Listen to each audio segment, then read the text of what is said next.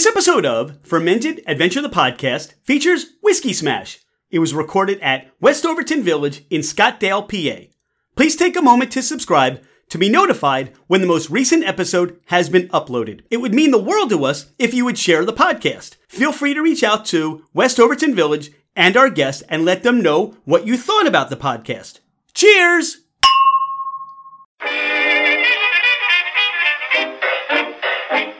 Hello, ladies and gentlemen, craft spirit enthusiasts, and those interested in the intoxicating world of craft distilleries, cideries, meaderies, wineries, and the occasional foray into breweries.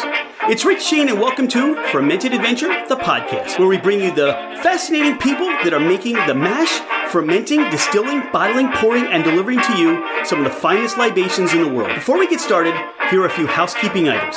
Thank you for bringing the podcast into wherever you are and whatever you're doing. We truly are grateful that you have chosen to listen and make us part of your day. It would mean the world to us if you left a 5-star review. This helps us climb in the rankings, and it makes it easier for others to find us. Don't hesitate to leave us your comments as well. If the podcast didn't meet your expectations, tell us why. We're always striving to improve. You can find us at fermentedadventure.com. We are on Instagram and Facebook as Fermented Adventure. Email us at fermentedadventure@gmail.com. All right, FA Nation, let's meet our guests. We're broadcasting today from the West Overton Museum. I'm sitting down with Aaron. Aaron, what do you do with the West Overton Museum? What is your title? What's your official reason for being here? Oh gosh, yeah, my title is Education Director. I've worked here for 7 years, and I've gone from a volunteer docent to a part-time paid lead docent, and now I'm in charge of all of our education and interpretation here. Now, the event we're at is Whiskey Smash. You got 200 people coming today, representative of a lot of whiskey distilleries, whiskey producers throughout the state of Pennsylvania. But there's really a lot of history that emanates from right where we are now. And this building itself, talk about a little bit about the history and what it means to whiskey production and how you get to tell that story. Sure. So the building that we're inside of right now was a rye whiskey distillery that was built in 1859 and operated basically until Prohibition was put into effect in 1920. And Old Overholt, was the whiskey produced here? Well, that's a pretty complicated question. Okay. Actually, the Old Overholt was never, as far as we know, was never made in this particular building. Okay. Now, Old Overholt as a whiskey brand did not exist until 1888. And it was made at this family company's sister distillery, an area called Broadford, near the city of Connellsville, just about a few miles from Yeah, not too far away, and there's really not a lot to see what's left, but there is something remaining if you can find it or something, right? Yeah, if you know what you're looking for. If you know what you're looking for, it's still there.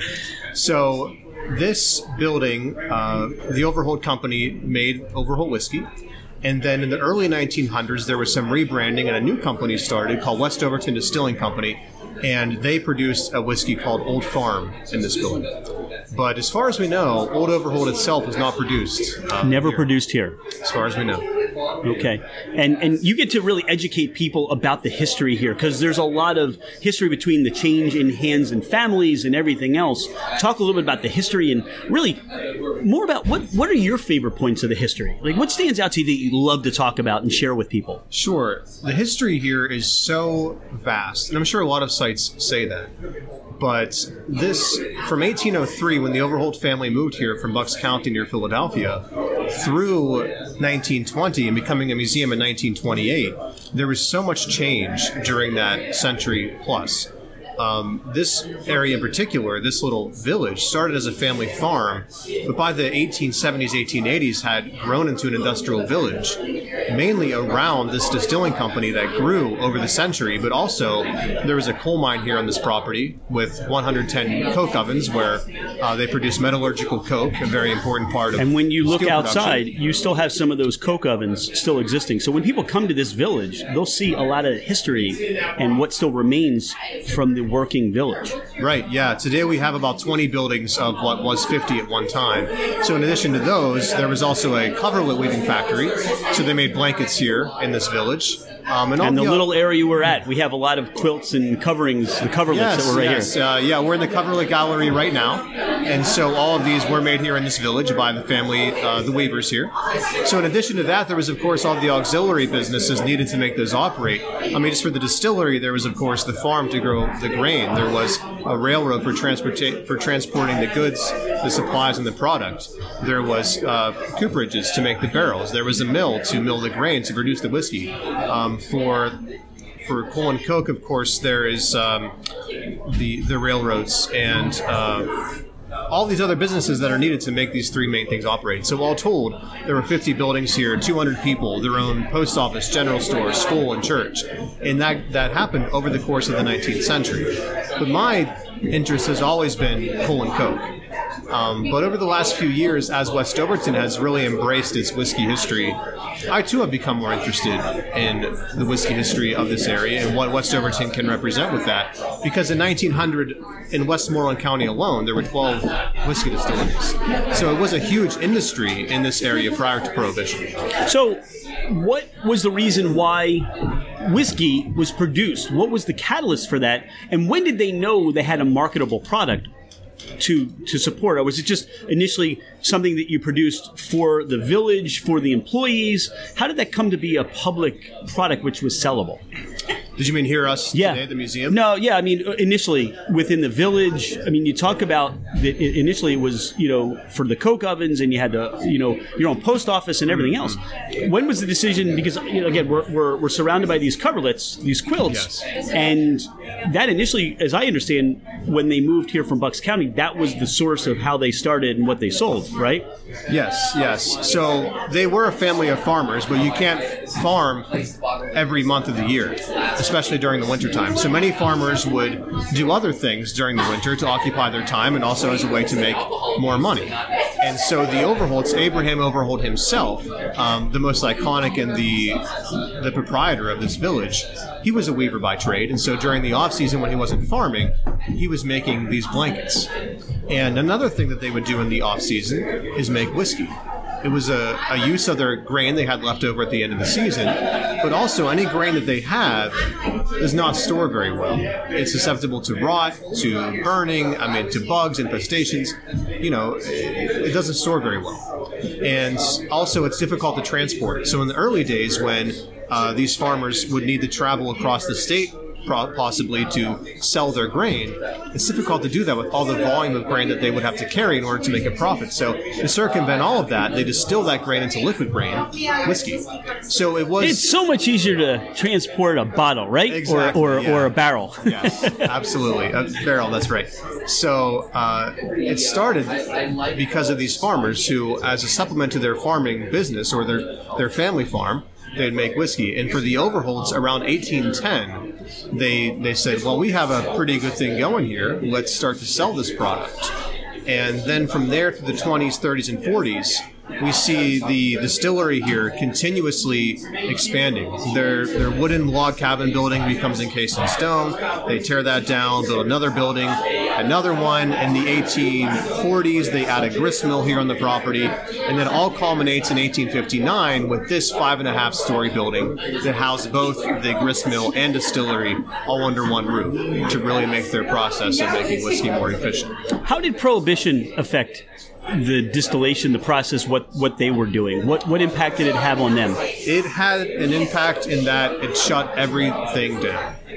So did they have enough source of income from the ovens and what they were doing with the coke, or did it really just impact them tremendously and they had to shut everything down? So by this time in 1920, the village is less of a singular, cohesive business and more the businesses are separated. Some of the properties here are independently owned. And so definitely after 1920 and the distillery shut down, the coal mine becomes the main business here in the village. So just for this distillery, and of course every distillery, Prohibition completely shut them down. And in that way, I look at Prohibition, or I look at the distilling industry as a form of employment for a lot of people, whether it's the hundreds of people who work in the distillery here in this county, or it's the farmers who are growing the grain. Again, the coopers making the barrels, glassworkers making the bottles, etc. There are a lot of people who depended on the alcohol industry for their life, for their livelihood, and Prohibition completely gutted all of that. And it's not even 10 years later that the Great Depression really put the final nail in the coffin for many of the industries in this area, particularly and especially the coal mining industry. Well, you really have an amazing display here in the full museum that takes you through Prohibition and the impact of what that meant to the community, to the industry, to the marketplace, financially. But you also talk about, really what it also meant, as I saw, to the resurrection of the spirit, brewery, brewing, and things like that. There's a lot of interesting things to see when you come here to learn about the history, not only of West Overton, but of the brewery industry and the spirit industry, into the revitalization of everything. And here we are today at Whiskey Smash. So what is this event all about? The Whiskey Smash, I would say, is a celebration of the revival of whiskey distilling in Pennsylvania, especially right here in southwestern Pennsylvania. So this year we have 6 distilleries from as far west as Washington and as far east as Philadelphia here in the museum, and visitors can meet the distillers themselves, learn about the craft. They can taste some of the products that they make. They can buy bottles. We also have some great food, live entertainment, beer and wine. So there's a lot going here, but it's really a celebration of the revival of whiskey in Pennsylvania, and there's really no better place to do that than this museum. And I was curious, how did the name come about, Whiskey Smash? So the Whiskey Smash is a cocktail that I wish I could tell you more about, but is a historic cocktail, and some years ago we decided that there was a nice combination of smashing the mint leaf in your hand to make the cocktail, and also a name for a party. So it just seemed to make the most sense as a title. Well, you get a lot of enjoyment. I can tell. You could sit here and talk about the history, and you're really passionate about it. Even when we first met, talking about the passion, the history of really what this means. Where do you see yourself? You're kind of the guide of history, and you bring that to light to people. What do you want people when they come here? What do you want them to experience? What's the overall take that you want to see them walk away with? Sure. I think all of these stories that we have here boil down to an entrepreneurial spirit that the Overholt family had and people in this village had. And taking what they have and building a business out of it. And in Abraham's case, building a fortune out of it.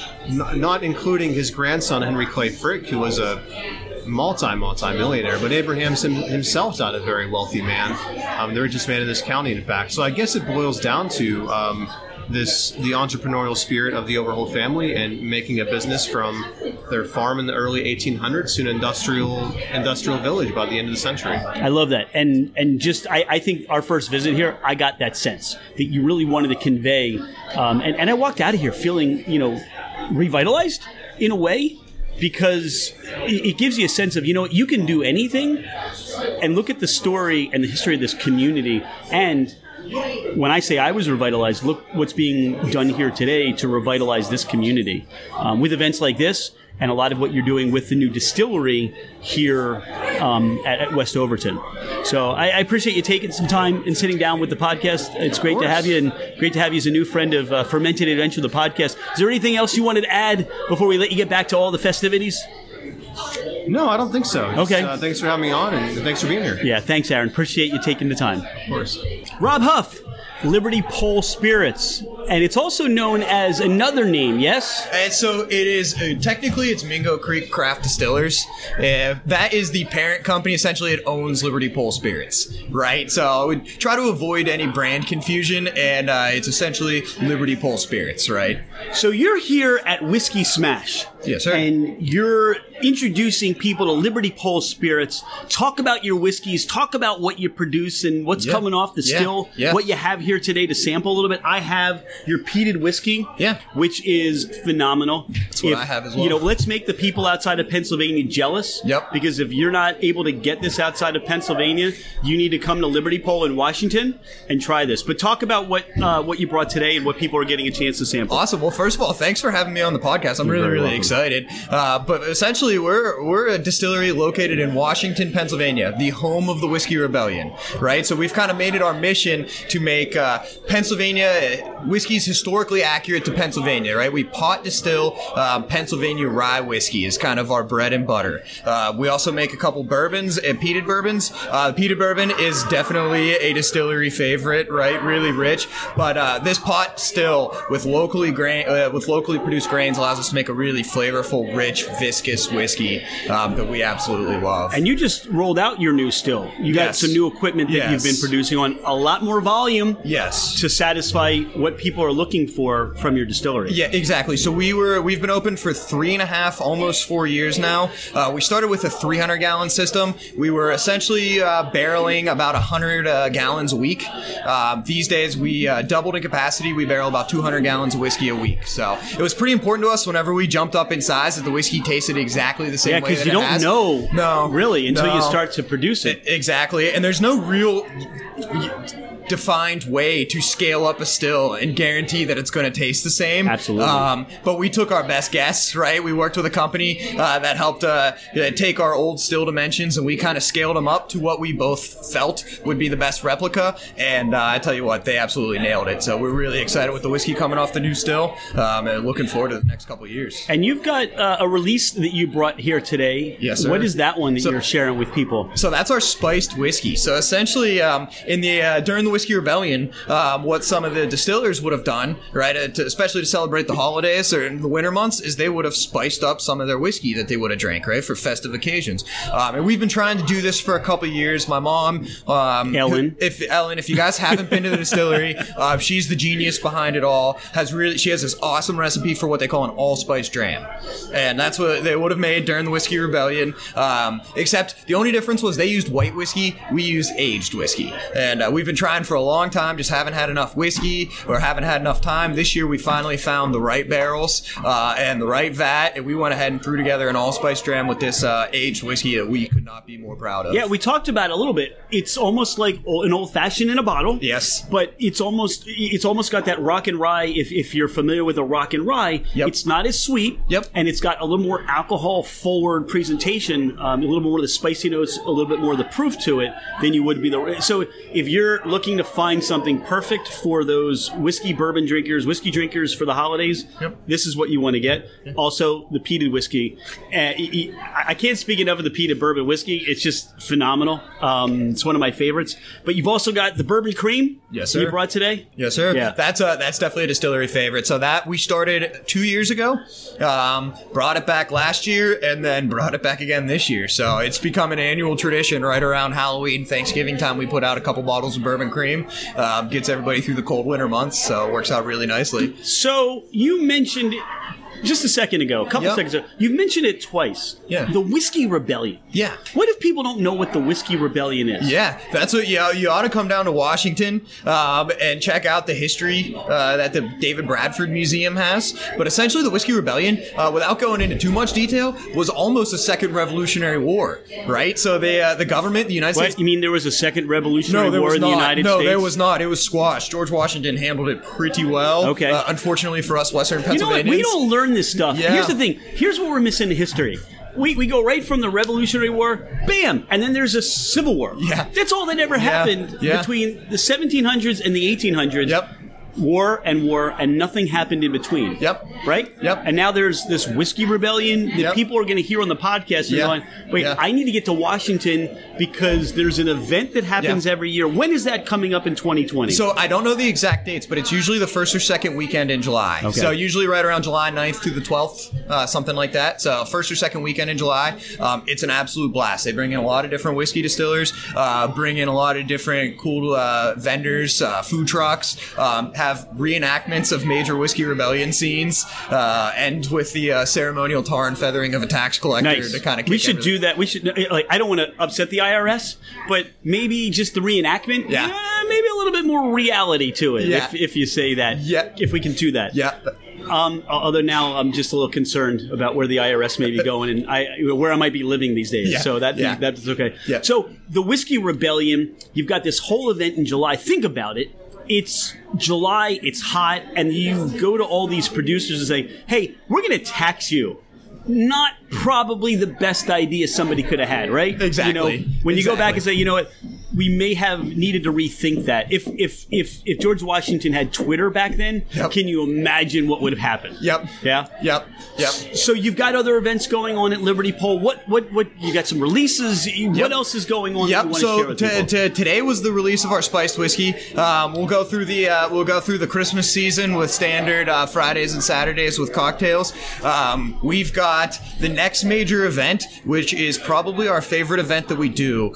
We call it the Liberty Pole ceremony, right? So it kind of kicks off. When is that? So when is it's that gonna it's be? in June. June. So Okay. it's in June. So plenty of time to get out So for what it. you're saying is show up and get your hotel or your Airbnb in June, stay through the Whiskey Rebellion in July, head over to Pittsburgh. You got some pirate games to see. Exactly. Hockey's still going on because that's a year-round sport. And, it starts in July, it ends in June. Yep. Plenty of stuff to keep you busy Yeah. for a month. Yeah. exactly.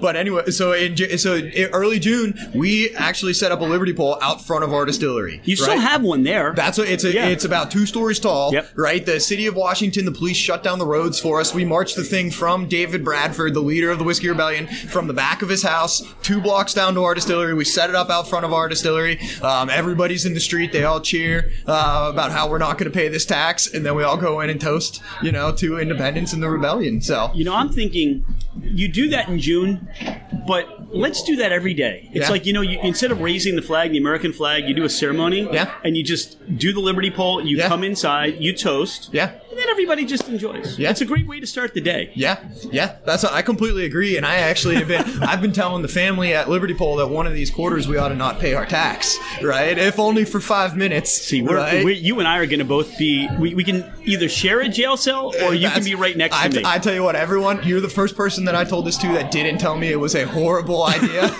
So I'm not sure how to take that, but that's what please, I can't pay your taxes. I can't imagine the publicity that Whiskey Rebellion themed distillery actually Whiskey Rebels. I think it would be worth it. So Right. Now, never going to happen, Right. unfortunately. I but- think just keep paying your taxes, Yeah. making this phenomenal whiskey. You guys are just what you're doing, your family's doing, your dad Jim, your mom Ellen, and the whole, everybody there at what's happening with whiskey, with Liberty Pole and whiskey. It's just a treat to get to know you, Rob. Thanks for some time with us, and look forward to just sharing the spirits and enjoying everything. I know you've got some special things that are coming out. Look for those releases. If you haven't gotten to Washington, if you haven't gotten to Liberty Pole, do make it part of your plan to get there. Awesome. Hey, thanks for having me on, guys. You got it. Thank you. Alicia Monroe, you are, I'm going to say the head distiller, but there's so much more that you do. Talk about what you do here at West Overton. So I started here at West Overton Village and Museums about 2.5 years ago as an administrative coordinator. Quickly kind of took on a lot of functions like HR, staff management, helping our CEO with strategic decision making and planning, and became the chief of staff. And around that time, our distillery project kind of was at an impasse. It was, a lot of hurdles to get over. So what were some of the hurdles that created that impasse? When they initially set out to do the distillery, the architect that drew the plan drew a $500,000 bill. As a nonprofit, it's hard for us to garner funding, especially hard when that funding is for the production of alcohol. There's still a little bit of a stigma behind the spirits industry. And so the project kind of, Jessica was really working towards getting over the hump, and it was frustrating. And I said, well, I'm kind of fresh at this. Let me take a stab at it. So project management of this distillery became something that I was working on. I helped source our boiler, helped find a contractor that was a little bit more economical, kind of scaled back some of the fixture build that was planned over there, got it submitted to Labor and Industry, pivoted to a different architect that was willing to scale it back to something that maybe wasn't as great for his portfolio. Do me a favor. Talk about your experience or your exposure or your education in producing spirits, distilling. What was it before then? So it wasn't really. So I've worked a lot of jobs that collectively gave me really great experience. So I was in healthcare for 8 years. I was in nursing school. I worked in emergency rooms for 8 years. That gives you critical thinking skills like you wouldn't believe. I'm fast on my feet. I don't ever panic because I've been in life and death situations. So when you remove you from those life and death situations and someone has this very panicky thing, it's like, well, is somebody dying? No, nobody's dying. Right. Distilling isn't dying. I mean, nobody's going to die. Well, hopefully. Let's hopefully, right. So I carried the project management through, got our boiler installed, got our still set in place, and then was ready to hand it over to somebody that would be the distiller. And when our still manufacturer came down from Maine, Jesse Lupo from Trident Stills, I was just here, and I asked a lot of questions. I like to know how everything works. And he pulled my boss, Jessica Katie Bartley, aside and said, "That's your distiller." And I kind of thought that's high praise. I mean, look, it's almost like saying you built the baby here, and then you were going to give that up to say, here's your Ferrari, like, you know, here's that big toy everybody wanted to play with, and you give it up, and they say, no, it's yours. Alicia should be. This is yours. What I told them was, I will do that, but most things here, kind of, I bundle it up, I make a plan, I make a standard operating procedure, and then we hire somebody to carry that through. So, for instance, we're a wedding venue as well. So I kind of build our. This is a beautiful spot. If you're going to have an event here, every day it's wonderful. I get out of my car, I'm thankful. There is no more beautiful place that I could work, and I live two miles from here. So you have no excuse if it snows that you can't get here. No. I could walk. I could probably walk. Just put some snowshoes on. Right. But so with the critical thinking skills, with my kind of science interest background, when they said, you know, you're the logical choice for this, my only rule was that they can't take it back. Unless I mess it up, that we couldn't get to a spot to say, like, okay, great, you figured out the mash bill, you figured out the cook process, now we're going to put someone else in that role. Because with everything else, I like to move from project to project. I get bored easily. But with this, I said, if I'm going to do it, I'll do it, but I want to keep it. So how many days right now are you distilling? I mean, how many days are you focusing? I mean, have you fired up the still? Have you put something in a barrel? Where are you in the project? So we had 2 mash sessions in, say, late July, and then we distilled 6 times off of those 2 mashes. So we have about 50 gallons of low wine, so something that's been stripped once but needs to run through the still again. We had a little bit of an impasse with labor and industry. We need to change our occupancy use type. Okay, so, now what does that mean? Why would that need to be holding you up? Apparently, they had done some construction to that building in about 2011. Okay. And at that time, they said, okay, you can use this structure. It was built in, like, I'm not the history person here, but in the 1850s. Yeah, it wasn't necessarily made for what is today's industrial distilling of what you're doing right now, right? Right. It's a small brick barn with a concrete floor. It's beautiful. The beamwork in it is phenomenal. We have an event space in the second floor. As soon as we get through occupancy, we'll be able to have small gatherings there, just like we do here. So they said, well, it's okay to bring about 15 people through for a tour, but you can't occupy the building. You can't be in the building for an extended period of time. So when you're distilling, you need to be there for quite a number of hours. We run a 12-hour day on that still. So just to make sure that we're covered by insurance, that we're doing everything right, that we're right with the law. I mean, we have our TTB permit. We're great with the PLCB. All of that stuff's in line. We just had 2 labels approved. Awesome. Our third one, I just have to make a little correction on, and that one will be good too. And hopefully by spring, our occupancy comes through, and I'll get some spirits in a bottle. And so the first thing you're going to do is a white whiskey? Yes. Okay, and then you're going to start to barrel? We are. We're going to talk about the 3. So 3 labels. So talk about the 3 products you're producing. So the white whiskey, well, it's not actually technically a whiskey. Okay. It's an unaged spirit. Gotcha. Made from rye and malted barley. Same mash bill as our aged product. So our aged product is going to be aged in a 30-gallon barrel with a medium char and a level 3 toast. We think it'll take about 12 months. It says aged for at least a year, so we'll leave it in there for at least 12 months. And then that'll be our Monongahela style rye whiskey. So, for those that may be listening somewhere else, what is a Monongahela style rye whiskey? What makes the Monongahela? I know. So wait, remember, you're a nurse. You can think fast on your feet. I know you weren't ready for that question. Go ahead. I need a phone a friend to get Yes. Sam Komlenik over here. He is my advisor and my cheerleader. I mean, I don't know if any of you know what Sam looks like, but to think of him with some pom poms, he is just a constant source of information and positivity for me.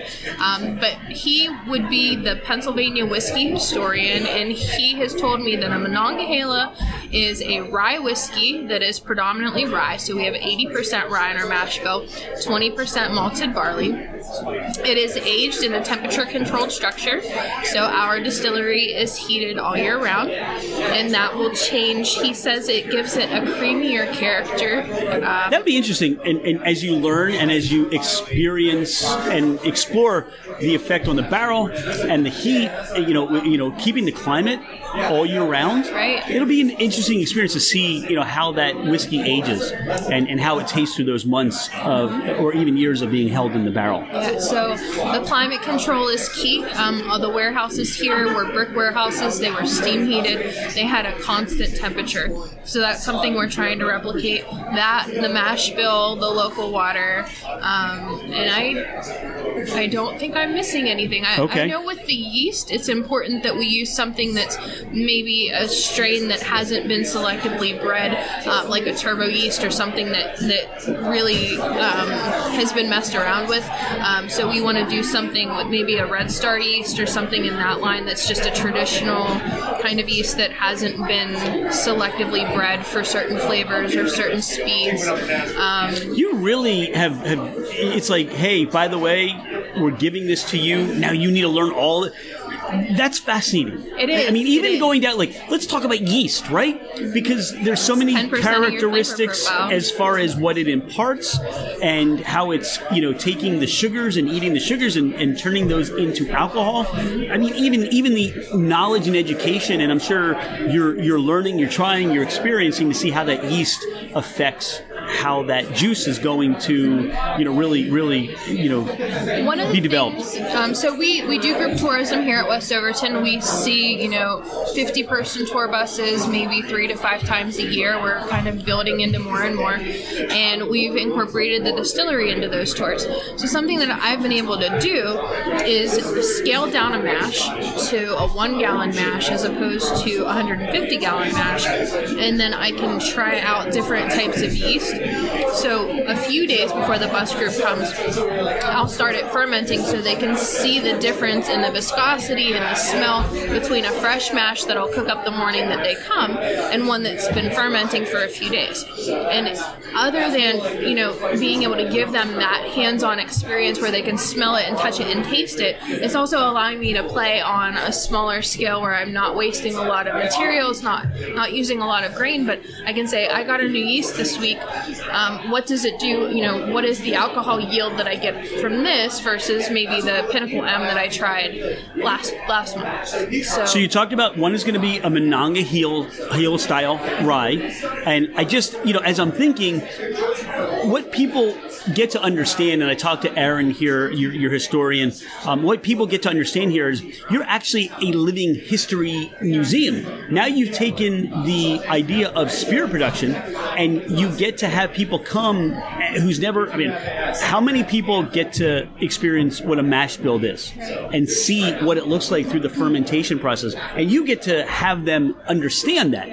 You really get to impart a lot of knowledge. And how does that feel for you to be part of history and to be a part of the West Overton history and the mark you're making on that. What is it? Do you realize that? Do you ever stop and think, wow, I'm part of history? But sometimes I pinch myself. Good. I mean, I tell people that I'm distilling on hallowed ground.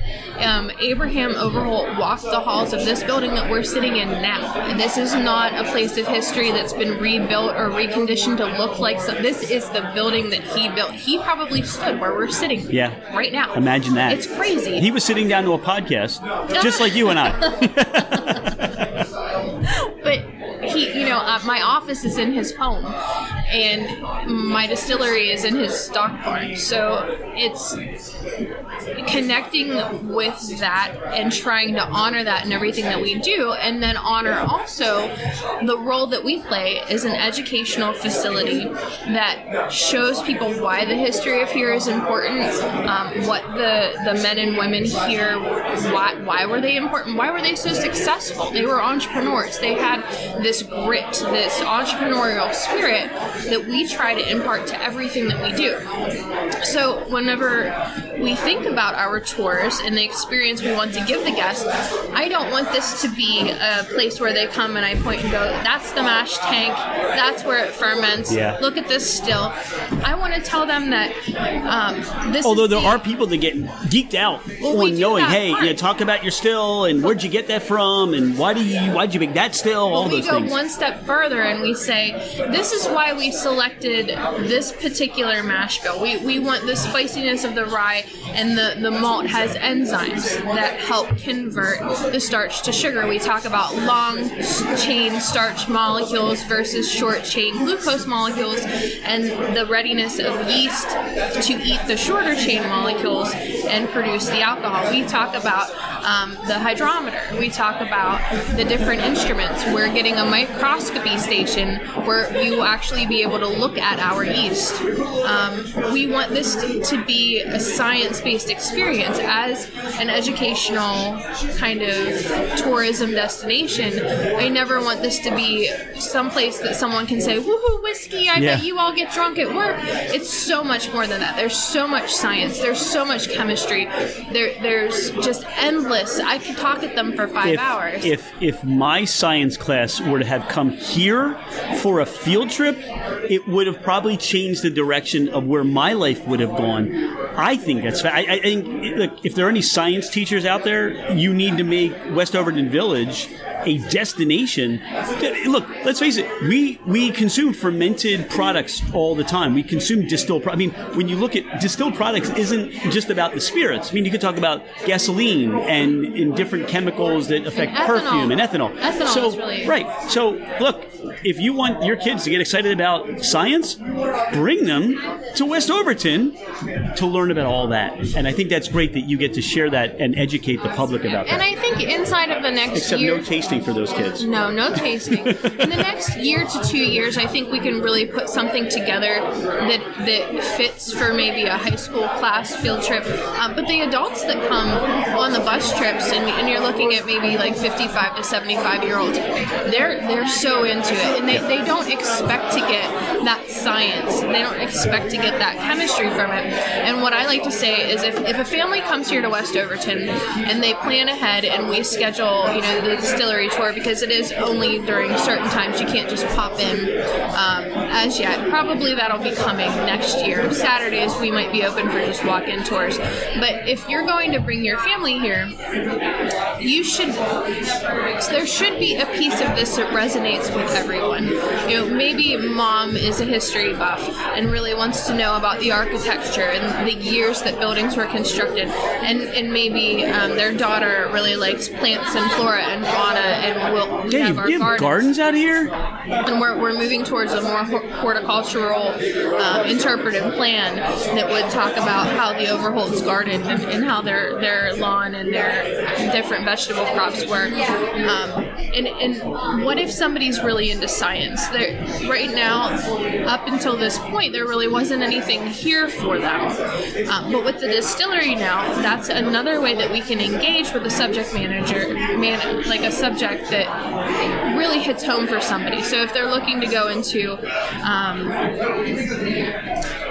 engineering, or they're looking to go into like chemical sciences, this should really speak to them, and we want to make sure that we're speaking to them with authority and getting all of the facts right. I think it's going to be so exciting, and I think what you bring to I understand the history of it, but going to the craft distilling, the craft spirits industry, I mean, you're on the Pour Tour, right? So if you're coming to Western Pennsylvania, there are quite a number of not just distilleries, but you have wineries and breweries. I mean, we're an hour from Pittsburgh, and you've got we spoke to Liberty Pole, and Washington is not that far, and you've got a real good, strong amount of places that you can tour and enjoy a lot of the things that are being made, and you're really part of it. So what are the other two products, what are the two spirits that you're producing? So we'll bottle a white whiskey. Right. And then we were motivated because we've been asked year over year, this has been a project that's been about 5 years in the making, when are you going to have whiskey to sell? And we will have the white whiskey this year, but we wanted to give something that was tastier, something that was more akin to what people think of when they think of a rye whiskey. So we partnered with Dad's Hat. Gotcha. Herman Mihalich. Yes, and Herman is so kind to us. He let me come out. I've distilled with him, saw how he goes through his process. Any questions that I have, he's on my speed dial, along with a few of the other distillers in this room, like Stolen Wolf and Liberty Pole. They're all so welcoming. Red Pump, anything that I need, any questions that I have, please call. I always say, I don't want to bother you, you're not bothering us. Right. So they are my whiskey education. So Herman was a very natural fit for this because he is also running an 80-20 mash bill, as we are. He is distilling in the Monongahela style, and we've been friendly with him for quite a few years. So we've purchased a 15-gallon barrel. We're waiting on the permitting to come through now, and that'll be here probably by January, and it'll be the first thing that we bottle alongside the white whiskey. And so then we'll have a white and an aged product. It'll be distilled by Herman out at Mountain Laurel Spirits and bottled by us here at Western. That is so exciting, and so you got to start to think ahead as to when the big release party is going to be. What's the name of the label?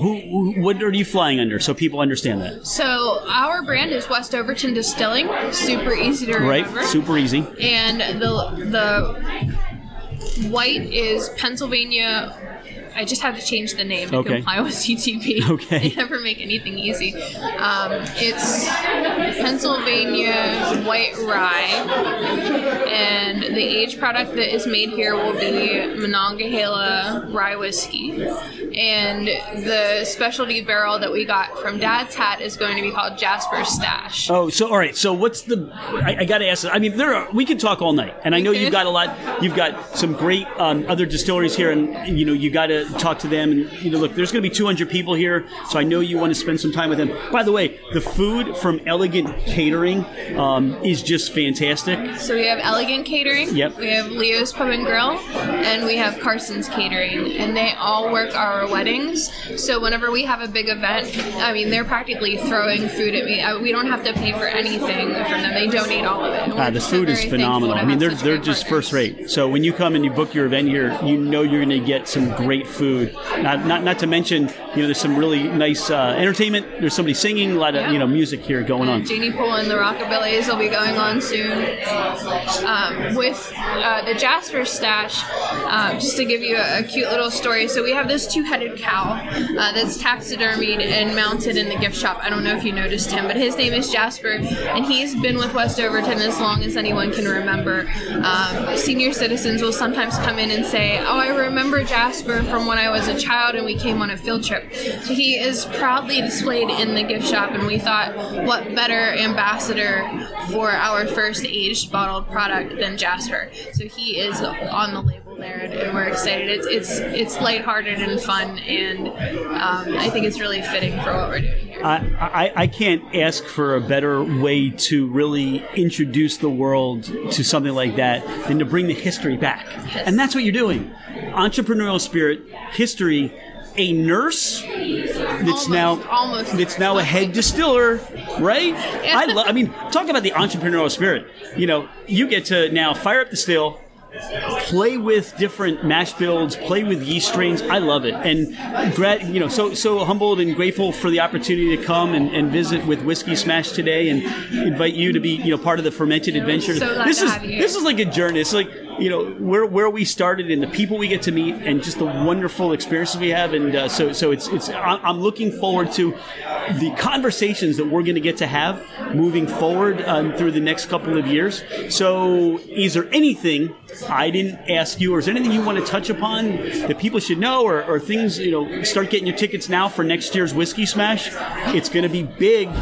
We should have a spring opening for our distillery and tasting room. Fingers crossed that all comes together. There are probably at least 15 staff members here that I could not do anything. Your staff, without. everybody our here, staff is phenomenal. Awesome. Awesome. Jessica Katie Barkley, our CEO, our board of directors, I mean, they are all just behind us 100% of the way, and I couldn't be luckier to work with a better crew of people and a more beautiful place. So we'll have to go up and check out the distillery while you're here, and then that's pretty much it. Awesome. Alicia, thank you so much for spending some time with us. Go enjoy the festivities of Whiskey Smash, and we look forward to just all the great things that are happening here at West Overton. Great. Thank you so much for having me. Thank you.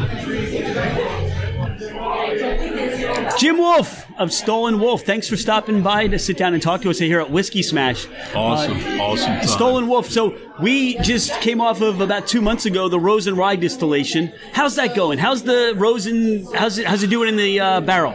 I've been tempted to open it to look at it, but I'm not allowed to. No, they've off limits. My son, my daughter-in-law, Laura Patrizio, would probably be very upset, so we let it go. So you are allowing people to taste the white dog, the white whiskey of the Rosen, right? So you are tasting some of that. And what's been the response to that? People are shocked. What's the response? What are they shocked by? People are shocked how smooth it is. Right. And what we've done recently is we've taken some of our white dog, or 100 proof white dog, regular rye, side-by-side taste, and there is a specific difference. Yeah, I found that when we tried it just right off the still, it was nice and sweet. I just loved it. I'm so excited. I mean, I know like you said, you're not allowed to look at it, not allowed to taste it. Now, like Stolen Wolf. I mean, you're also doing other releases. It's not just the Rose and Rye, and you have a great history. You're just releasing other things. Tell me about what other products you have that you're just releasing. We just ran our first bourbon that Dick Stoll specified. It's his recipe. He also specified we use absolutely no enzymes. Now, what does that mean? We did that old school. Okay. Like he did it. Now, what does that mean to the juice, to what you're distilling without enzymes? What does that really produce? Well, basically, with enzymes are added during the mashing process, during the mixing process. Especially with rye whiskeys, you need enzymes because it gets really thick. Okay. The rye gets really thick. And what happens with the enzymes, it helps break it down. Whereas with Dick's recipe, corn reacts differently than rye. So a lot of those enzymes are not necessary because you're a lot more corn than you are rye. So what's the mash build on this that you're producing that you're allowed to do that or trying to do that? I asked you a hard question, didn't I? Off the top of my head, I would say we are looking at 70% corn. Okay. 20% rye, 10% malted barley. But without enzymes. Without any enzymes. And this is something now that you just distilled or you've now released to the public? We just distilled this. Okay, so when can we expect as a public, when can we expect to try that? I don't believe we're going to release any as a white dog. Okay. Although the white dog is very good. It is very good. Okay. It's scary good. It's a horrible job that you have, isn't it? And Dick was very well pleased, which is always our benchmark. Okay, if he's happy, it doesn't matter what I say. Right. And of course, Aviana and Eric are both. He knows. He's the dude. He knows. Yeah. So he was happy. So Stolen Wolf, you're in Lidditz, Pennsylvania, and you've got other items that you're distilling and producing. We're working now, just started fermenting an apple brandy. Wonderful. That's something that people have been pesting us to do. What is it about the apple brandy that people are looking for you to do? You know, it was something he did back 1700s. Okay. Even if they didn't distill it. Yeah, because what they had was apples coming off Right. at the orchard, end of season, where things would fall on the ground. You couldn't sell those. Absolutely. And now you have something, you got to use everything. You literally have to make good of everything because it's all money that's coming off those, Absolutely. out of the orchard, off the trees. And what's interesting is we have a historical and genealogical connection to that. The land that the distillery is located on was owned by my sixth grade uncle, Johann George Klein. Wow. From the 1730s. He sold that land to the Moravians for the town of Lidditz. The land that we're on, it was actually an apple orchard. So are you calling this anything specific? Will there be a special name? Have you had an idea to talk about that? That's something that I've got some ideas on, but we really haven't discussed yet because we're going to be aging it in rye barrels. Wow. So we're going to have a period of time to discuss that. So this is hugely something that really people can look forward to. Everything look, you guys are doing what you're doing, but it's really a first-rate, special quality product. If you haven't had anything by Stolen Wolf, you really need to make it a purposeful, intentional opportunity to do. I'm really excited about the apple brandy, and so is Dick.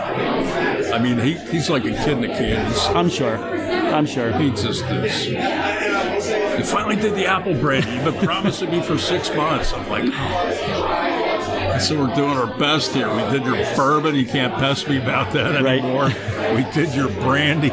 It's like, oh. You got Rose and Rye. What else could you ask for? You know, he's just an incredible guy because he's got all this knowledge. Right. And we want to challenge him. We want to find something he doesn't know anything about. You know, and think about it. And you talk about Dick, and we had him on the podcast, and he's just a genuinely humble, really delightful man, very happy. And one of the things I sense is when you talk about his knowledge, it's not just what's in his head, it's what's in his palate. Oh, yeah. So if he tastes what you're producing and sharing that, and he gives it a seal of approval, you're coming from that palate, that history that really establishes something that's going to be great. You know, there's of course, everybody's palate's different. Some of the tasty notes I've heard from some recent experts, whiskey experts, are just crazy. Some of their descriptions, but I mean, Dick did this professionally for 40 years, right? So I mean, he's got this. This thing is just refined. It's a special gift. So what does Whiskey Smash mean to you? What does it mean to Stolen Wolf to be a participant here this year or in the past years? Well, it's interesting, Rich, because I'm a history nut. My wife's a genealogy nut. We were put on the Whiskey Rebellion Trail back in the springtime. So back east where we're from, we're related to 21 distilling families from way back. Either by blood and we're going to marriage. explore that on another podcast at some point because that's just a phenomenal conversation that people need to learn and know. So I explained to my wife about the Whiskey Rebellion, the Whiskey Rebellion Trail. So she's like, gee, I wonder if we're related to anybody that moved out that way. So she started poking around, and of course, the answer is yes. I think what's going to come out, and I love the idea that they've created this Whiskey Rebellion Trail, and as the Pennsylvania distillery industry grows, and let's face it, we were first. As I say, we as a Pennsylvania resident, I mean, before Kentucky, right. Before Tennessee, before all the other producing spirit, states, right. Pennsylvania was it. And this was, where it all founded and started. When we start putting together this Whiskey Rebellion Trail and people get to have that experience for especially, with what's coming off of the stills at Stolen Wolf, we're gonna try products that they just didn't realize that were available on the market. It's crazy because, of course, West Overton with Abraham Overholt. Yes. We were related to him. His family used to be Overholtzer from Berks County and Lancaster County. Changed their name to Overholt. The Frick family, we're related to them from back Lancaster County and Berks County. And these revelations just keep on coming back. And, so you really had all this distillation in your blood. It is crazy because all these different weird disconnected things are coming together, and it's like this thing was supposed to happen this way. I can't explain it. And so you're putting that together with your family, and we are here. We're part of ancestors of yours. Really walk these halls, crazy. Walk these buildings, right? It's crazy. How does that feel for you to come back to that sense of history in your family? It doesn't change your life, but it changes the way that you look at things. Right. I mean, and once you understand the basic principles, and these people knew each other back in the old country, regardless of where they came from. And when they came to this country, they hung out with people they knew and trusted and were related to. And of course, intermarried. They taught people the different technologies that they had available. Everybody had a function and a purpose. So when you were a kid growing up, you did what your parents did or your grandparents did, and you learned that technology. And that's just the way it was. Yeah, it's just a whole different world we have today, right? World. Yeah, but to experience that today and to be here and really have a knowledge of that connection, and it sounds like you're learning all the time. And one of the things we talk to the people here, Aaron and Alicia, and you get a sense of the history.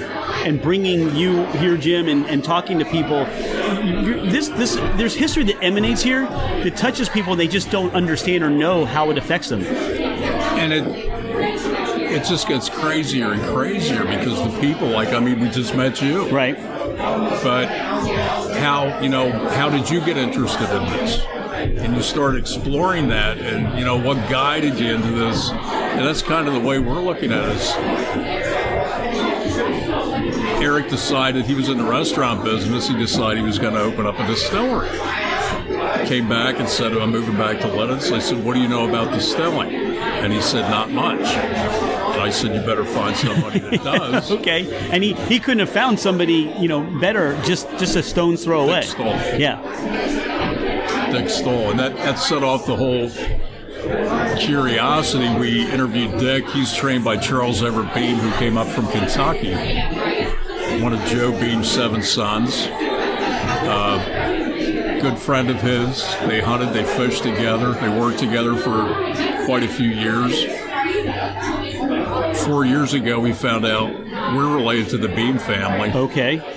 Dick Stoll's also related to the Beam So that's what I'm family. saying. You have it so ingrained in your blood and the history of your family. Well, Dick found out he was related to Charles Everett Beam, the guy that Was teaching him how to make whiskey. Totally blew him away. I mean, it really affected him. He had a dream. I don't know if I should say this, but You already started. You might as well. Yeah. soon after that revelation, Dick had a dream that he was working in a distillery. Doing his thing, distilling. Guy comes in and says, hey, Dick, there's somebody here to see you. Looks over, there's a guy standing there with his back turned towards him with a hat on.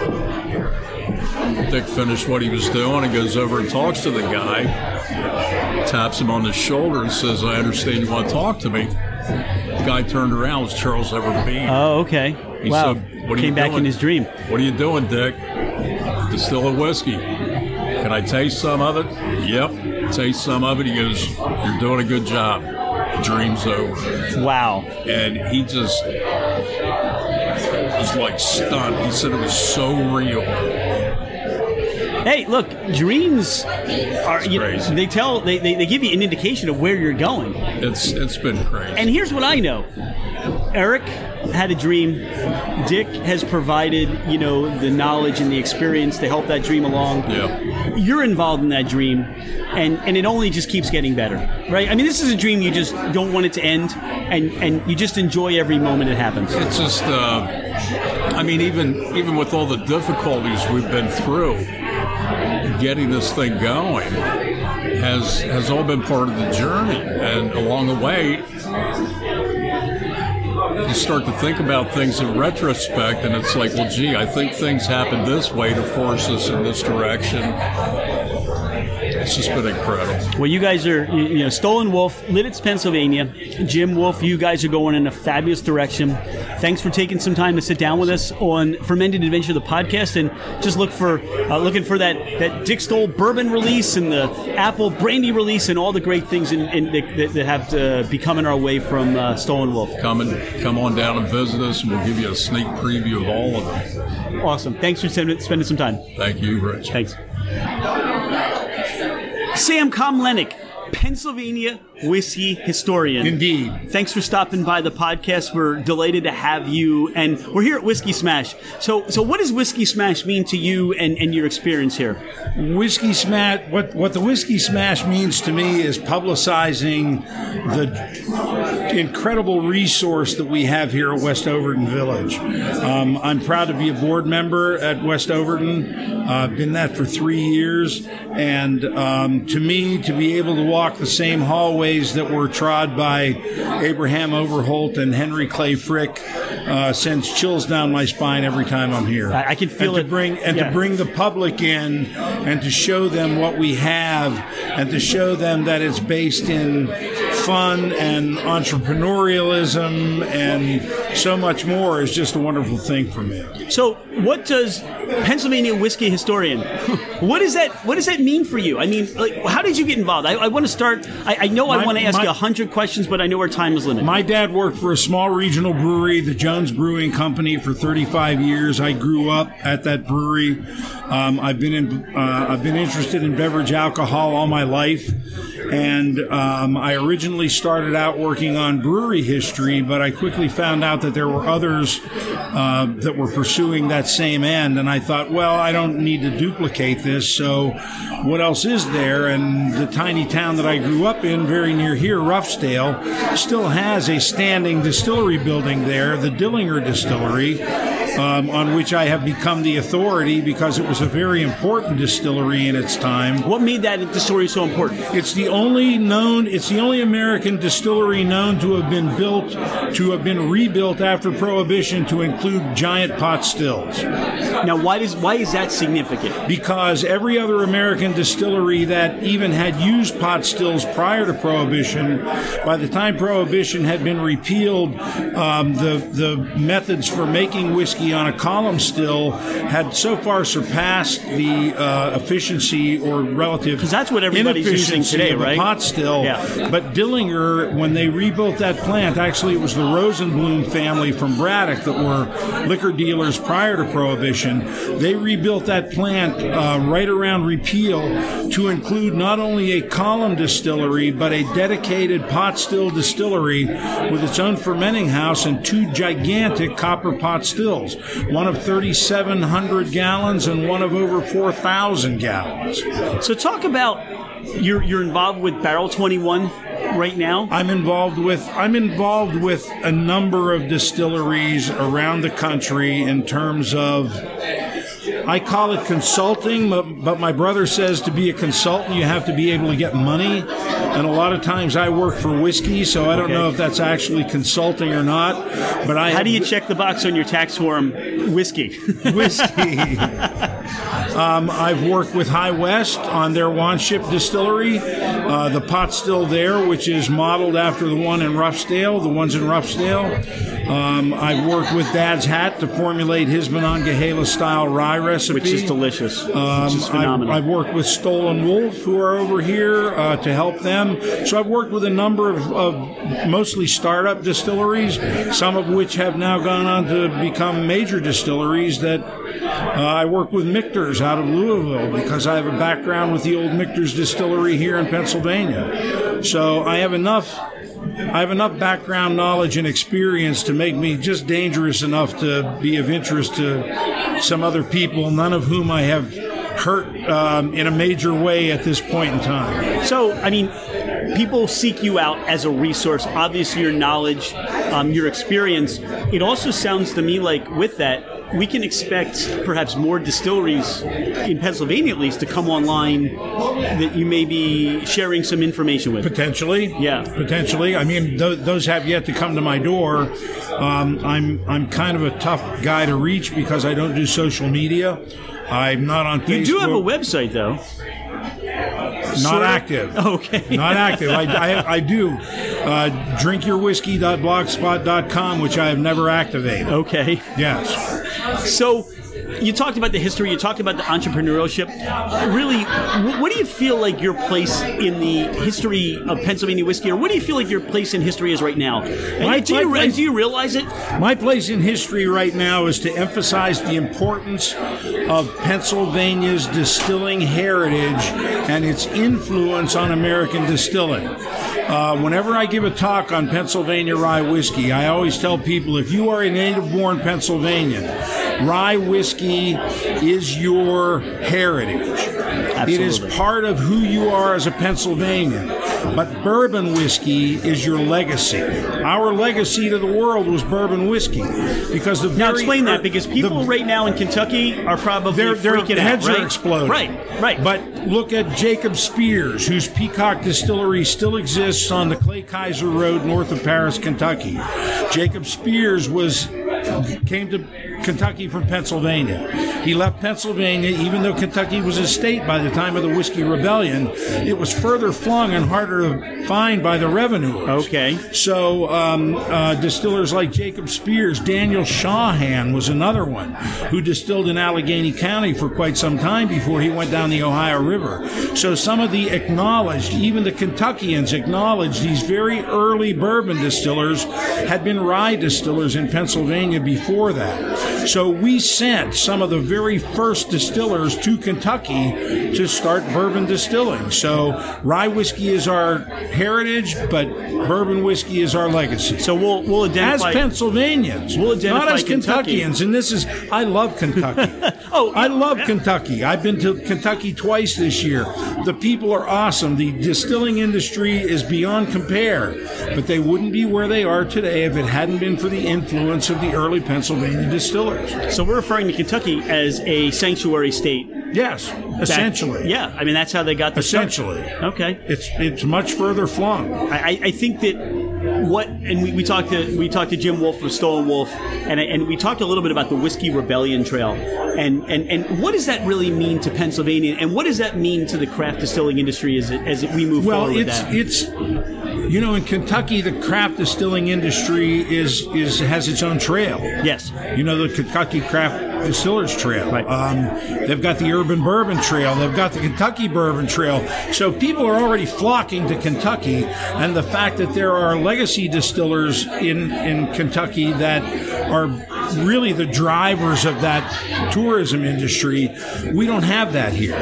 So for us to put together the Whiskey Rebellion Trail brings some recognition to those Pennsylvania craft distillers, which is all we have. We have no legacy distillers here anymore. So it brings them some recognition that otherwise would pass them by, and I think emphasizes the importance once again of what happened here in Pennsylvania to the whiskey distilling landscape in America as we see it now. We had the most early influence on that.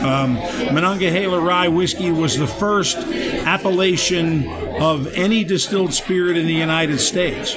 Monongahela Rye whiskey was the first whiskey that had a name hung on it because of its fame and its area. The Monongahela Rye distillers were it until after the Civil War, and really I think there were factors during the Civil War that helped to convert Kentucky distillers to becoming the top tier, and Pennsylvania distilling being left behind to some extent. I think sweeter bourbon is easier to embrace for the average drinker than the spicier, more rye. challenging rye. And we're finding that now. I mean, I remember as a young man drinking at the Longhorn Saloon in Smithton, PA, and we're talking about the late 70s. And there were still 2 brands of Pennsylvania rye whiskey available on the shelf. And I remember thinking, someday there won't be any. Wow. Someday we may not have anything here. And it almost, it was hanging on, rye whiskey was hanging on by the barest thread. Jim Beam, thank God for Jim Beam that was still distilling a Kentucky version of rye whiskey. So was Wild Turkey. The Russells, Jimmy Russell was doing God's work there too. Booker No at Jim Beam doing rye whiskey. But if it hadn't been for those guys, it would have been gone. It would have been gone. So literally, we were down to 2 national brands when rye whiskey finally caught a spark again and took off, and look where we are today. Yeah, so from that time in the 1970s, you sitting in a bar looking at 2 bottles, you never expected the rye whiskey industry to be back where it is today. And I was almost right. Look at where it is. I was almost right. It almost died.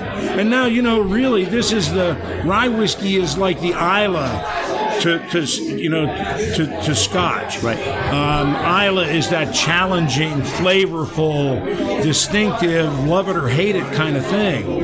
And I think rye whiskey, to a certain extent, certainly it's not that polarizing, but it's sort of the same thing. It's not that sweet, happy bourbon. It's a more in-your-face kind of a spirit, and it takes a different mindset to have you accept that difference. I think when you think about rye, first of all, you think about that was our parents' or grandparents' choice, right? Yes.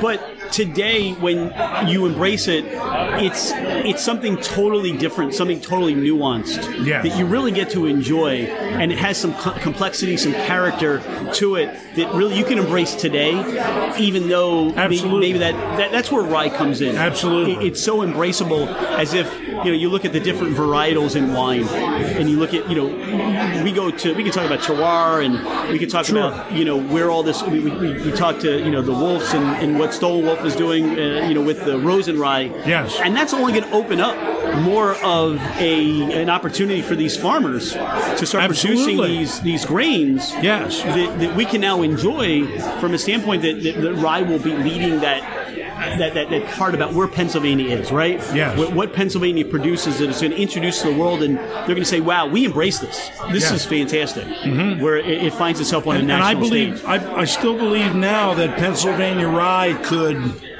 reassert its dominance in the landscape at some point in the future. I believe that the distillers that are making good rye whiskey now, Dad's Hat, Stolen Wolf among them, are doing it because of a love of where they're from. It's a love of place. It's a love of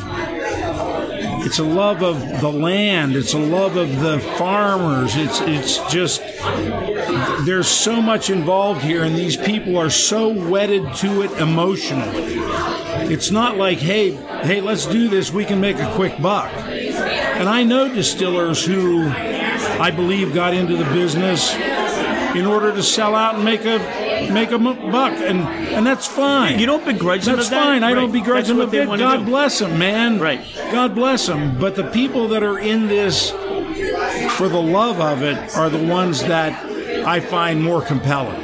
Well, let's face it. We talk about the farmers and the relationship that they start to build with the distillers, and you talk about the malters and the whole industry that's just going to grow. Yes. But it's everybody's a family. If you have farmers that are going to start to grow different strains of corn and different rye and different bringing different products to the marketplace, that's going to grow for everybody. Yes. It's going to provide for everybody. Well, one of those farmers is here tonight. Yeah.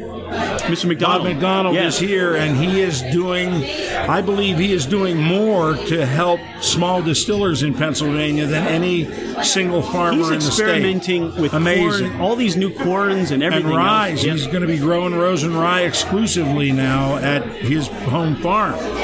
So it's exciting times. Well, I'll tell you what, Sam, I'm grateful for your time. This is exciting for me to sit down with you, and I look forward to having you on the podcast where we can just talk for hours. Let's do it again sometime. Sure. I would love that. My pleasure. All right. It's one of the things I live for myself. Thank you, sir. Yeah, thanks very much. You're welcome. Thanks very much. Bob McDonald, Dancing Star Farms.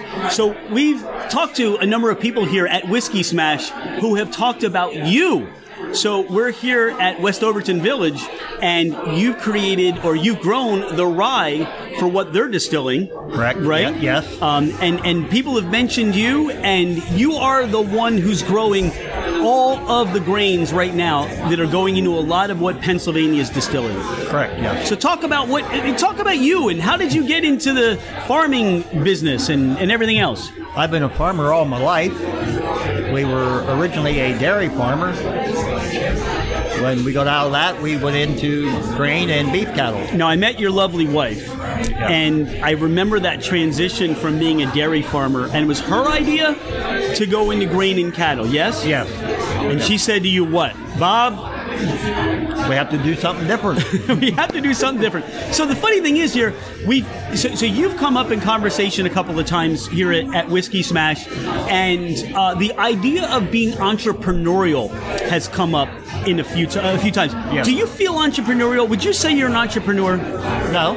See, I would, because you took when was this that you went from dairy to grain and beef cattle? It's been about 10 years now. Been about 10 years. Yeah. So to me, that's entrepreneurial. And how does the transition come to being involved in the distilling industry and the things you're doing to help the craft distilling industry grow? I basically started with growing yellow heirloom corn to feed the cattle. Okay. It was cheaper, and it just basically snowballed into well, I don't know what I really want to say, but I got 2 pounds of Bloody Butcher corn off of eBay because it was something different. I wanted to play around with it. I put it in a garden for a test plot, and this year I had like 30 acres of it, harvested 2,000 bushel of it. So you went from a little bit off of eBay to all this Bloody Butcher corn. Correct. Now, what do you do with Bloody Butcher corn? What is the significance? Why is that important? It's got a different flavor than your number 2 yellow. Okay. So I think it's kind of a spicier whiskey. There seems to be a demand for it, so basically I'm trying to cater to whatever they want. If they want it, I'll grow it. Now you're doing other corns. It's not just the yellow number 2. It's not just the Bloody Butcher. You're trying other corns right now, right? I've got a blue corn, an Argentinian Creole, which is orange. I've got green corn. I've got Amanda Palmer, which came from Allen Bishop in the state of Indiana. I've got an old heirloom corn that's called Cherokee White Eagle. It's new and upcoming. I've probably got maybe 10 different varieties.